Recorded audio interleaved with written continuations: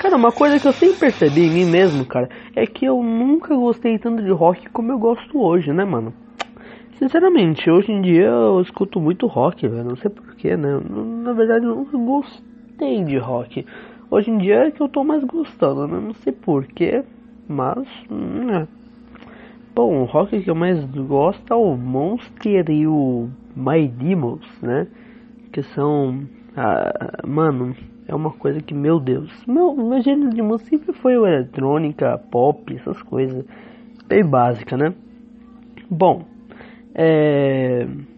uma coisa que eu sempre percebi em mim mesmo, desde quando eu me conheço por gente, é que, tipo...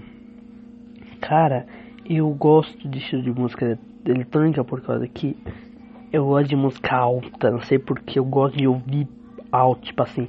E aí, beleza, tudo bem, com grave. Eu não gosto muito de funk por causa que eu acho meio funk saneta, mas respeito quem gosta. Não sou muito, eu gosto mais de trap. Ah, mas trap é quase a mesma coisa que funk.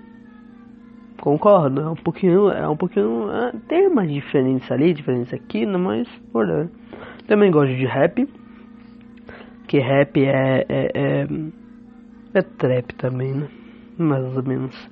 Bom, eu tô comendo com tudo isso, né, então é isso aí, né, mano, meus podcasts são mais ou menos, são vários episódios, só que tipo, né, é tudo rápido, é o que eu tenho pra falar, né, então aguardem o próximo.